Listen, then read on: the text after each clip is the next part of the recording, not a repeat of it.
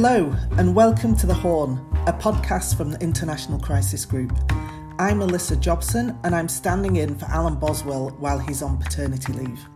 Today, we'll be speaking about the African Union, and I'm delighted to welcome Dr. Solomon Ayele Durso, Founding Director of Amani Africa, an independent policy and research organisation with a focus on the African Union. Solomon also recently served as chairperson of the African Commission on Human and People's Rights. Thank you very much for having me, Alyssa. 2021 was a turbulent year for Africa, in which we saw the intensification of the bloody civil war in Ethiopia, coups in Chad, Mali, Guinea and Sudan, and the strengthening of Islamic militancy and jihadist attacks in parts of the continent. The African Union Summit, which brings together leaders from the organisation's 55 member states, took place in Addis Ababa at the beginning of the month, just days after a popular coup d'etat in Burkina Faso toppled the democratically elected government. Solomon, to what extent did questions of peace and security dominate the summit's agenda, and did the leaders take any key decisions that could help resolve or mitigate the continent's worst and most entrenched conflicts? You are absolutely right. The minds of many people in the summit was very much concentrated on this very troubling peace and security developments on the continent. Most of all, the resurgence of coups in various parts of the continent, most notably in West Africa. The opening speech of the AU Commission chairperson, Moussa Faki Mahamat, unusually speaking very openly and candidly about these issues. The new AU Assembly chairperson, President of Senegal, Macky Sall, as well as other heads of state and government. So there was during the summit a great sense of concern and alarm about whether the attempt to end military coups on the continent is facing a major setback and basically experiencing a reversal of sorts. The question of unconstitutional changes of government was supposed to be a central topic for debate at that summit. Do you have any insights on how that discussion unfolded? And where are the various fault lines within the African Union on this issue? Because I know, for instance, following the coup in Sudan in October, that there was a significant split within the African Union Peace and Security Council regarding the suspension of Sudan's membership. I think that's a very important question in terms of whether the African Union, particularly its member states, have the level of conviction and commitment for their tolerance to coups as they used to have during the early years of the African Union. That particularization of the PAC on the 26th of October, unusually it took 10 hours. This is an exceptionally long time for the Peace and Security Council to take on a single agenda item. And it is a manifestation of this divide between those that prioritize security and order and sovereignty, and those that insist on the upholding of the African Union norms relating to constitutional order and democratic governance. So this has become a major concern, and it is one of the factors actually that must have played a role in encouraging the recurrence of coups in parts of the continent. Do we really need to be worried about the reoccurrence of coups in Africa? What does it say about the state of democracy in the continent? The continent has experienced a major regression in the democratization process over the course of the past several years, whether that is in terms of, for example, the extension of term limits through manipulation of amendment of constitutions by incumbent leaders, whether it is in terms of the manipulation of elections in order to ensure the continuation in power of the incumbents, whether in terms of the functioning of state institutions that are meant to hold state authorities accountable and operate within the bounds of the rule of law. Whether that is in terms of, for example, most notably, the operation of civil society organizations freely and independently, the media, and the occurrence of violations of human rights. So it is within this unhappy political and constitutional context that these events of the military taking matters into their own hands. And some of the coups seem to have popular support. I know in Burkina Faso in particular, the coup was greeted by many citizens as a good development.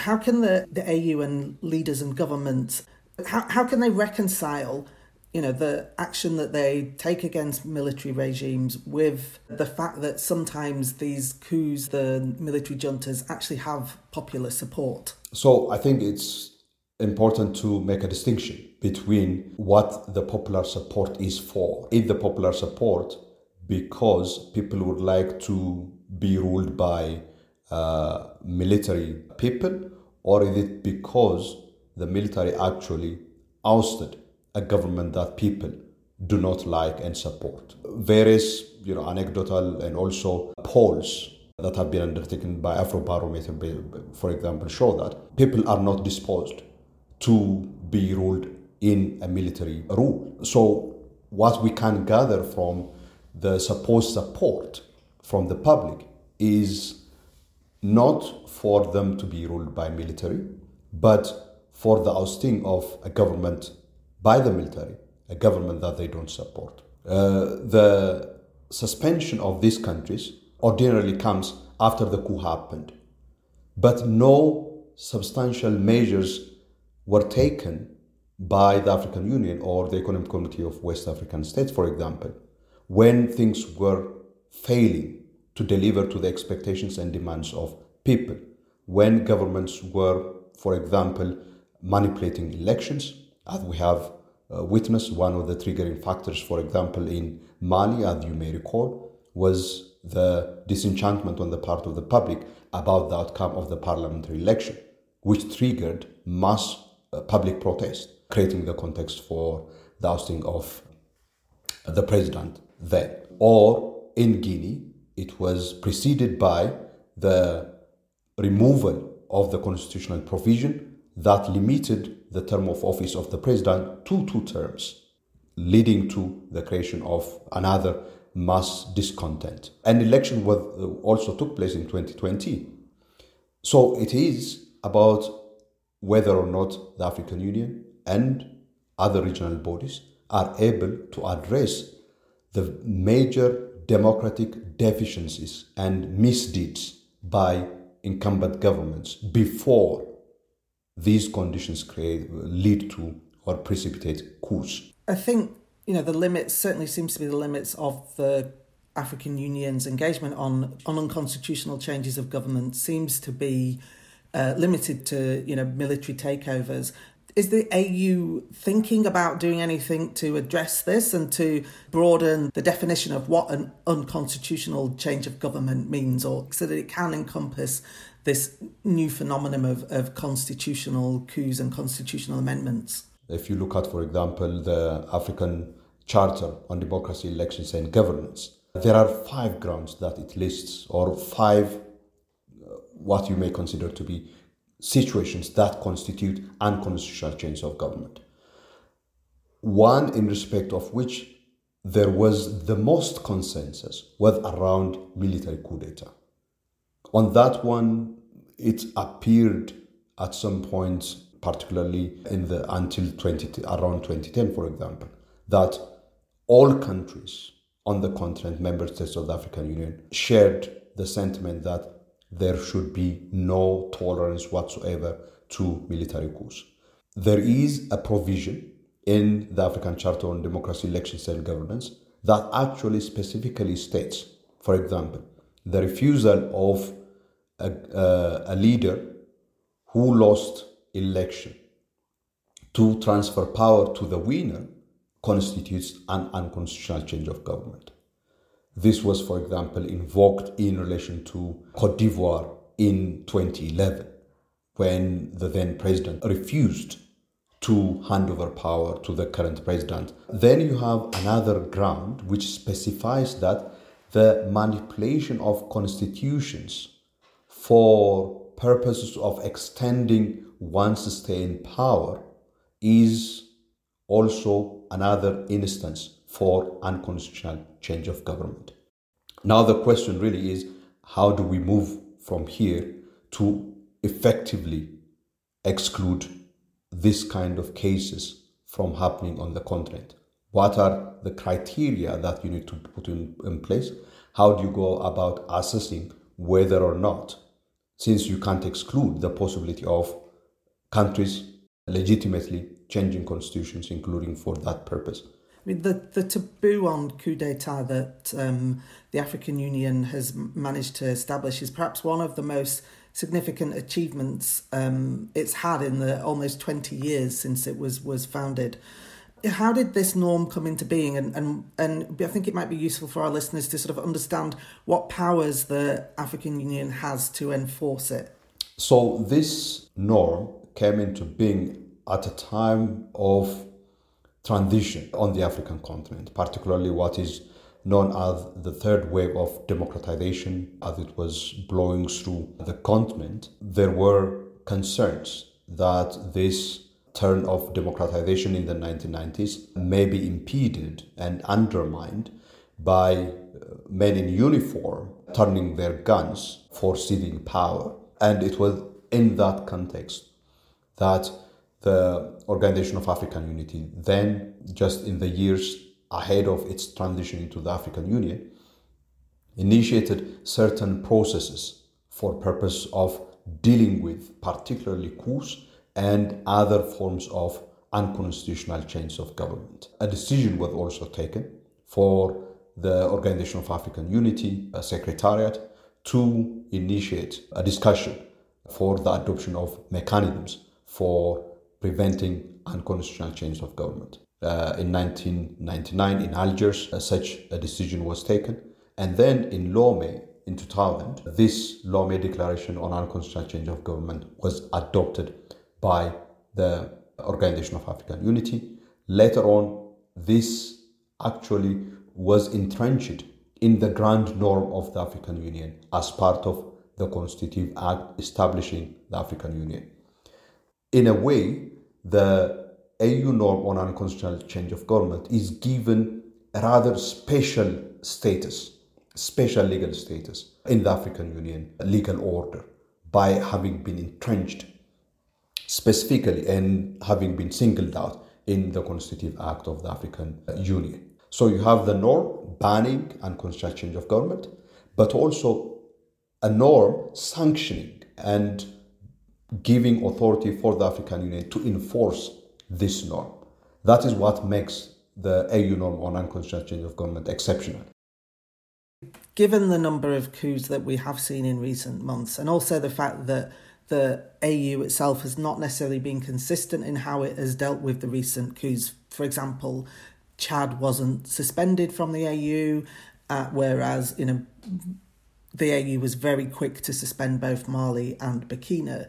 How strong do you think that this norm is now, and is it under threat from these coups that we've seen? You are absolutely right. The way the Peace and Security Council of the African Union handled the seizure of power by the military in Chad can be considered as one of the lowest points in the Peace and Security Council's enforcement of the AU norm on unconstitutional change of government.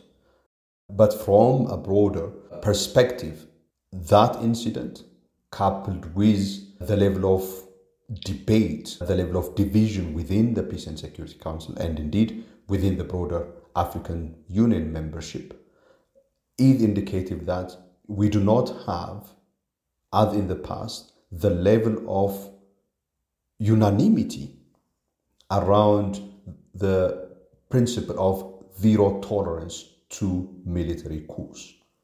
And this is a very concerning development.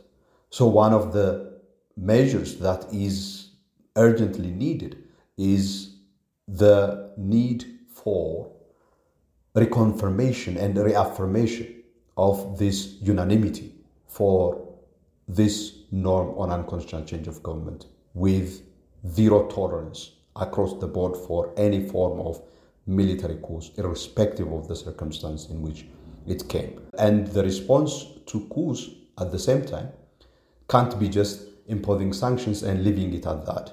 Because we have been there, for example, in Mali in 2012. The same thing happened. What did we do? We imposed sanctions. We went to elections. And look where we are today.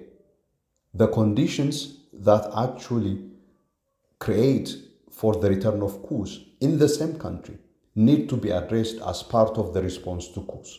You can't just impose sanction or suspension and then leave it at that.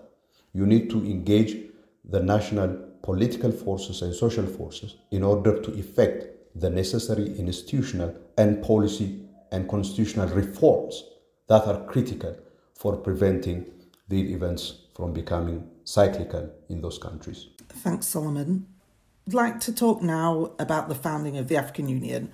In July, the organisation is going to celebrate its 20th anniversary. And one of the significant differences between the AU and its predecessor, the Organisation of African Unity, is the AU's peace and security mandate. I was wondering if you could tell us about the vision that the African Union's founders had for maintaining continental peace and security. What role was it supposed to play in this vision? You're absolutely right that one of the major factors that distinguishes the African Union from its predecessor, the Organization of African Unity, is what I consider to be an interventionist peace and security architecture that it has put in place. And this came against the background, as many of us would recall, of what happened in the 1990s, most notably the most horrific of events on the continent, the 1994 genocide against the Tutsi in Rwanda. President Mandela spoke very candidly, challenging his peers, saying that we cannot expect the international community to be the one coming to our rescue, that we have it within us to take responsibility for protecting our people and maintaining peace and security. And the idea was for the African Union to have the tools, institutions, decision-making processes that make it possible for the African Union to take specific actions, whether in terms of deploying mediation processes, peacemaking processes, whether in terms of initiating and deploying peacekeeping operations or peace support operations, whether in terms of supporting transitions through post-conflict reconstruction and development. So this is basically the vision behind the African Union's interventionist peace and security order. As it were, one of its very paradigmatic shifts was the principle of non-indifference, which under Article 4H of the Constitutive Act provides that the African Union had the right to intervene in member states in cases of genocide, war crimes, and crimes against humanity. You've mentioned the African peace and security architecture. Could you tell us a little bit more about it? What are the different elements of this architecture and how is it supposed to function?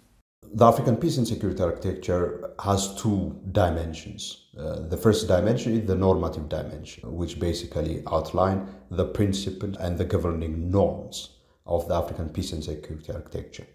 And the second dimension is the institutions and decision-making processes as well as implementing mechanisms. These are meant to translate these objectives and normative principles into reality by taking specific measures for resolving conflicts, for peacemaking, for peacekeeping, and also post-conflict reconstruction and development. So the institutions at the center of these is the Peace and Security Council of the African Union.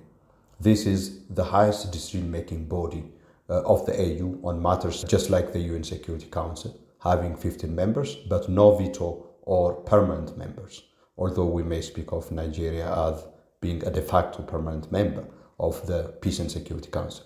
Then you have the Continental Early Warning System, which is meant to actually alert decision makers within the African Union system on the risks and potential eruption of conflict or violence in a particular member state, so that these AU decision makers take measures for preventing these risks from translating into actual full-fledged conflicts. You also have what we call the panel of the wise. This is meant to be the preventive diplomacy outfit, which can be utilized for purpose of using the early warning that comes from the continental early warning system, and then go out into the countries facing these risks and engage stakeholders for purpose of initiating measures that would prevent these risks from materializing. You also have the African Standby Force, which is the peacekeeping and intervention outfit, which is used for purpose of deploying peace support operations, as happened, for example, in Darfur in 2004, Somalia in 2007, and most perhaps recently in Central African Republic in Mali. You also have the various regional economic communities that are meant to operate in alliance with the African Union within the framework of the African peace and security architecture. So you've really clearly explained what the African peace and security architecture is and how it's supposed to function. But how does it actually work in practice? I mean, some of the elements, like the Continental Early Warning System and the peace and security, are much more developed than others. For example, the Panel of the Wise and the African Standby Force. So perhaps you could tell us, how the architecture is working in practice. The different institutional structures of the African peace and security architecture have experienced uneven development and level of operationalization. The Peace and Security Council, for example, is the one that has achieved the most development and level of operationalization, although even with the Peace and Security Council, certain elements, particularly the subsidiary bodies of the Peace and Security Council, there are a number of them that are still outstanding, but that is the most advanced. The others are still work in progress in so significant ways.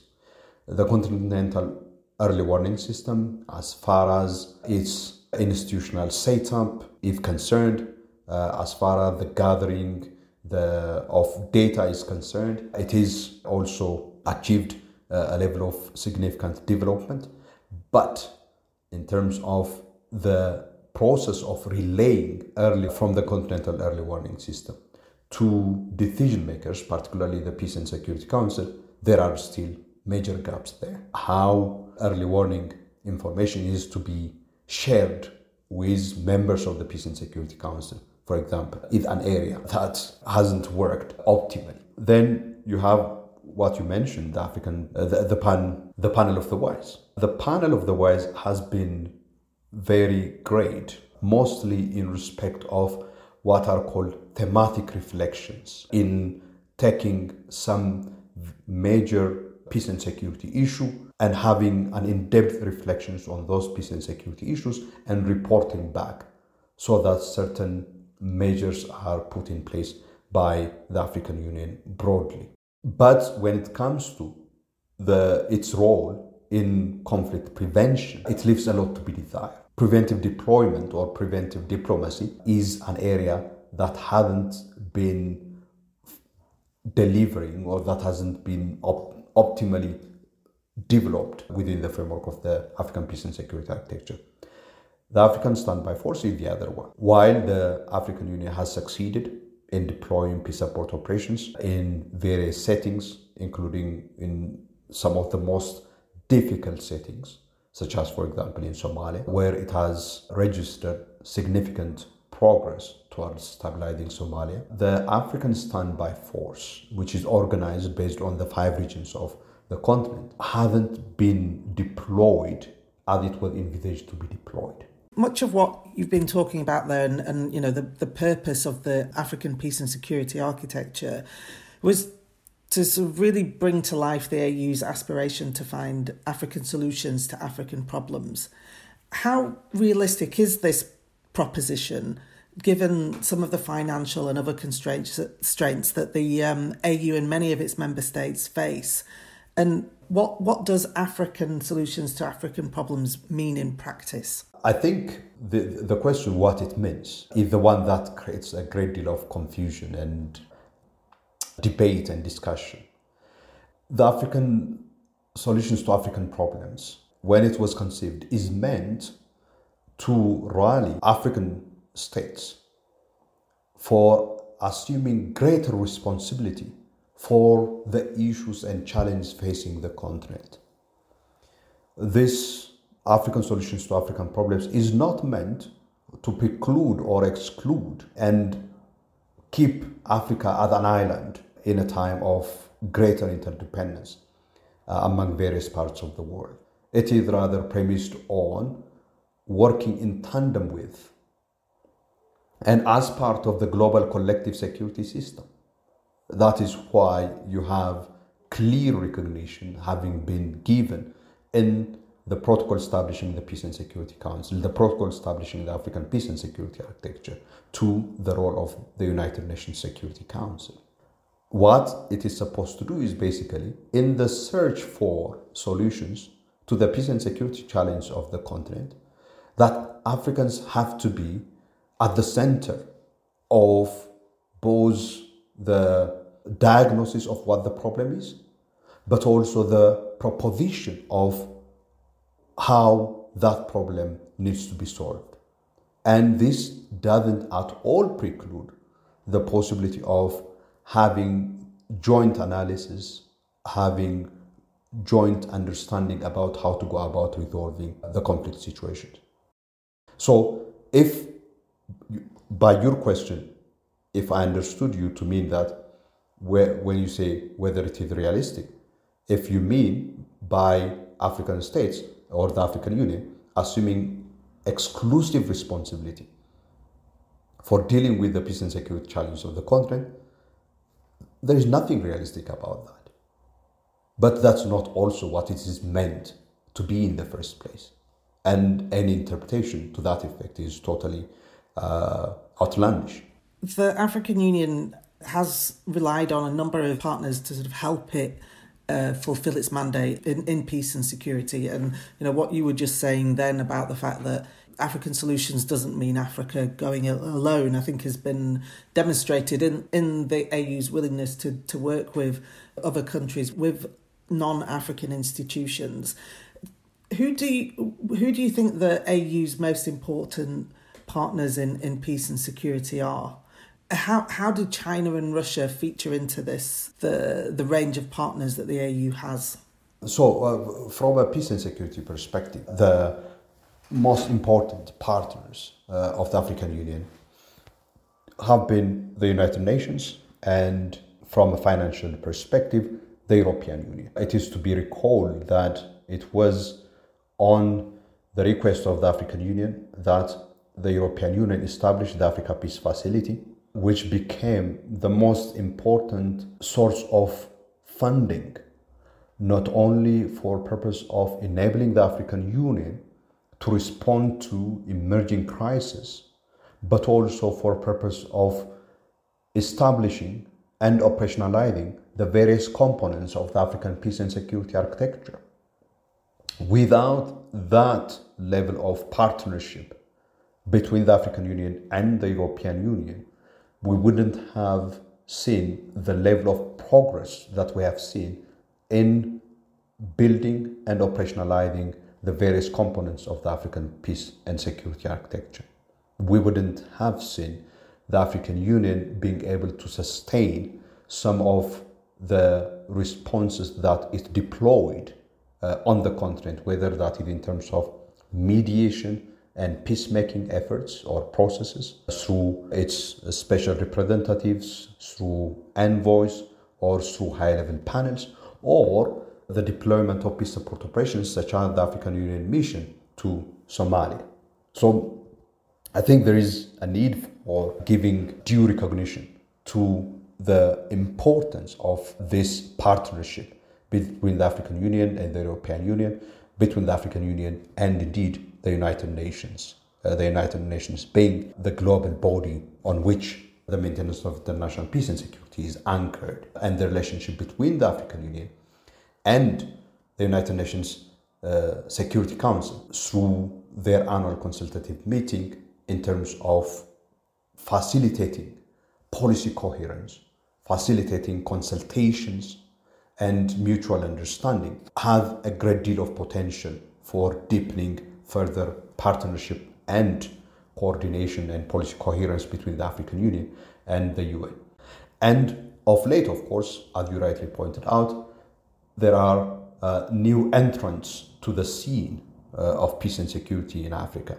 And these new entrants include China and Russia. Although the level of cooperation between, for example, the African Union and China is much more than that of the African Union and Russia, for example. There is an institutional dimension to that of the African Union and China. It hasn't reached that point between the African Union and Russia.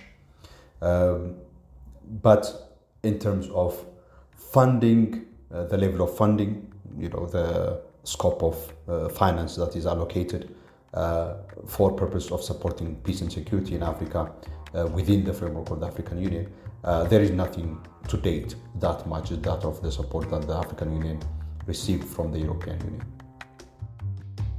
Thanks, Solomon. It's been really interesting speaking to you today. Thanks so much for your time.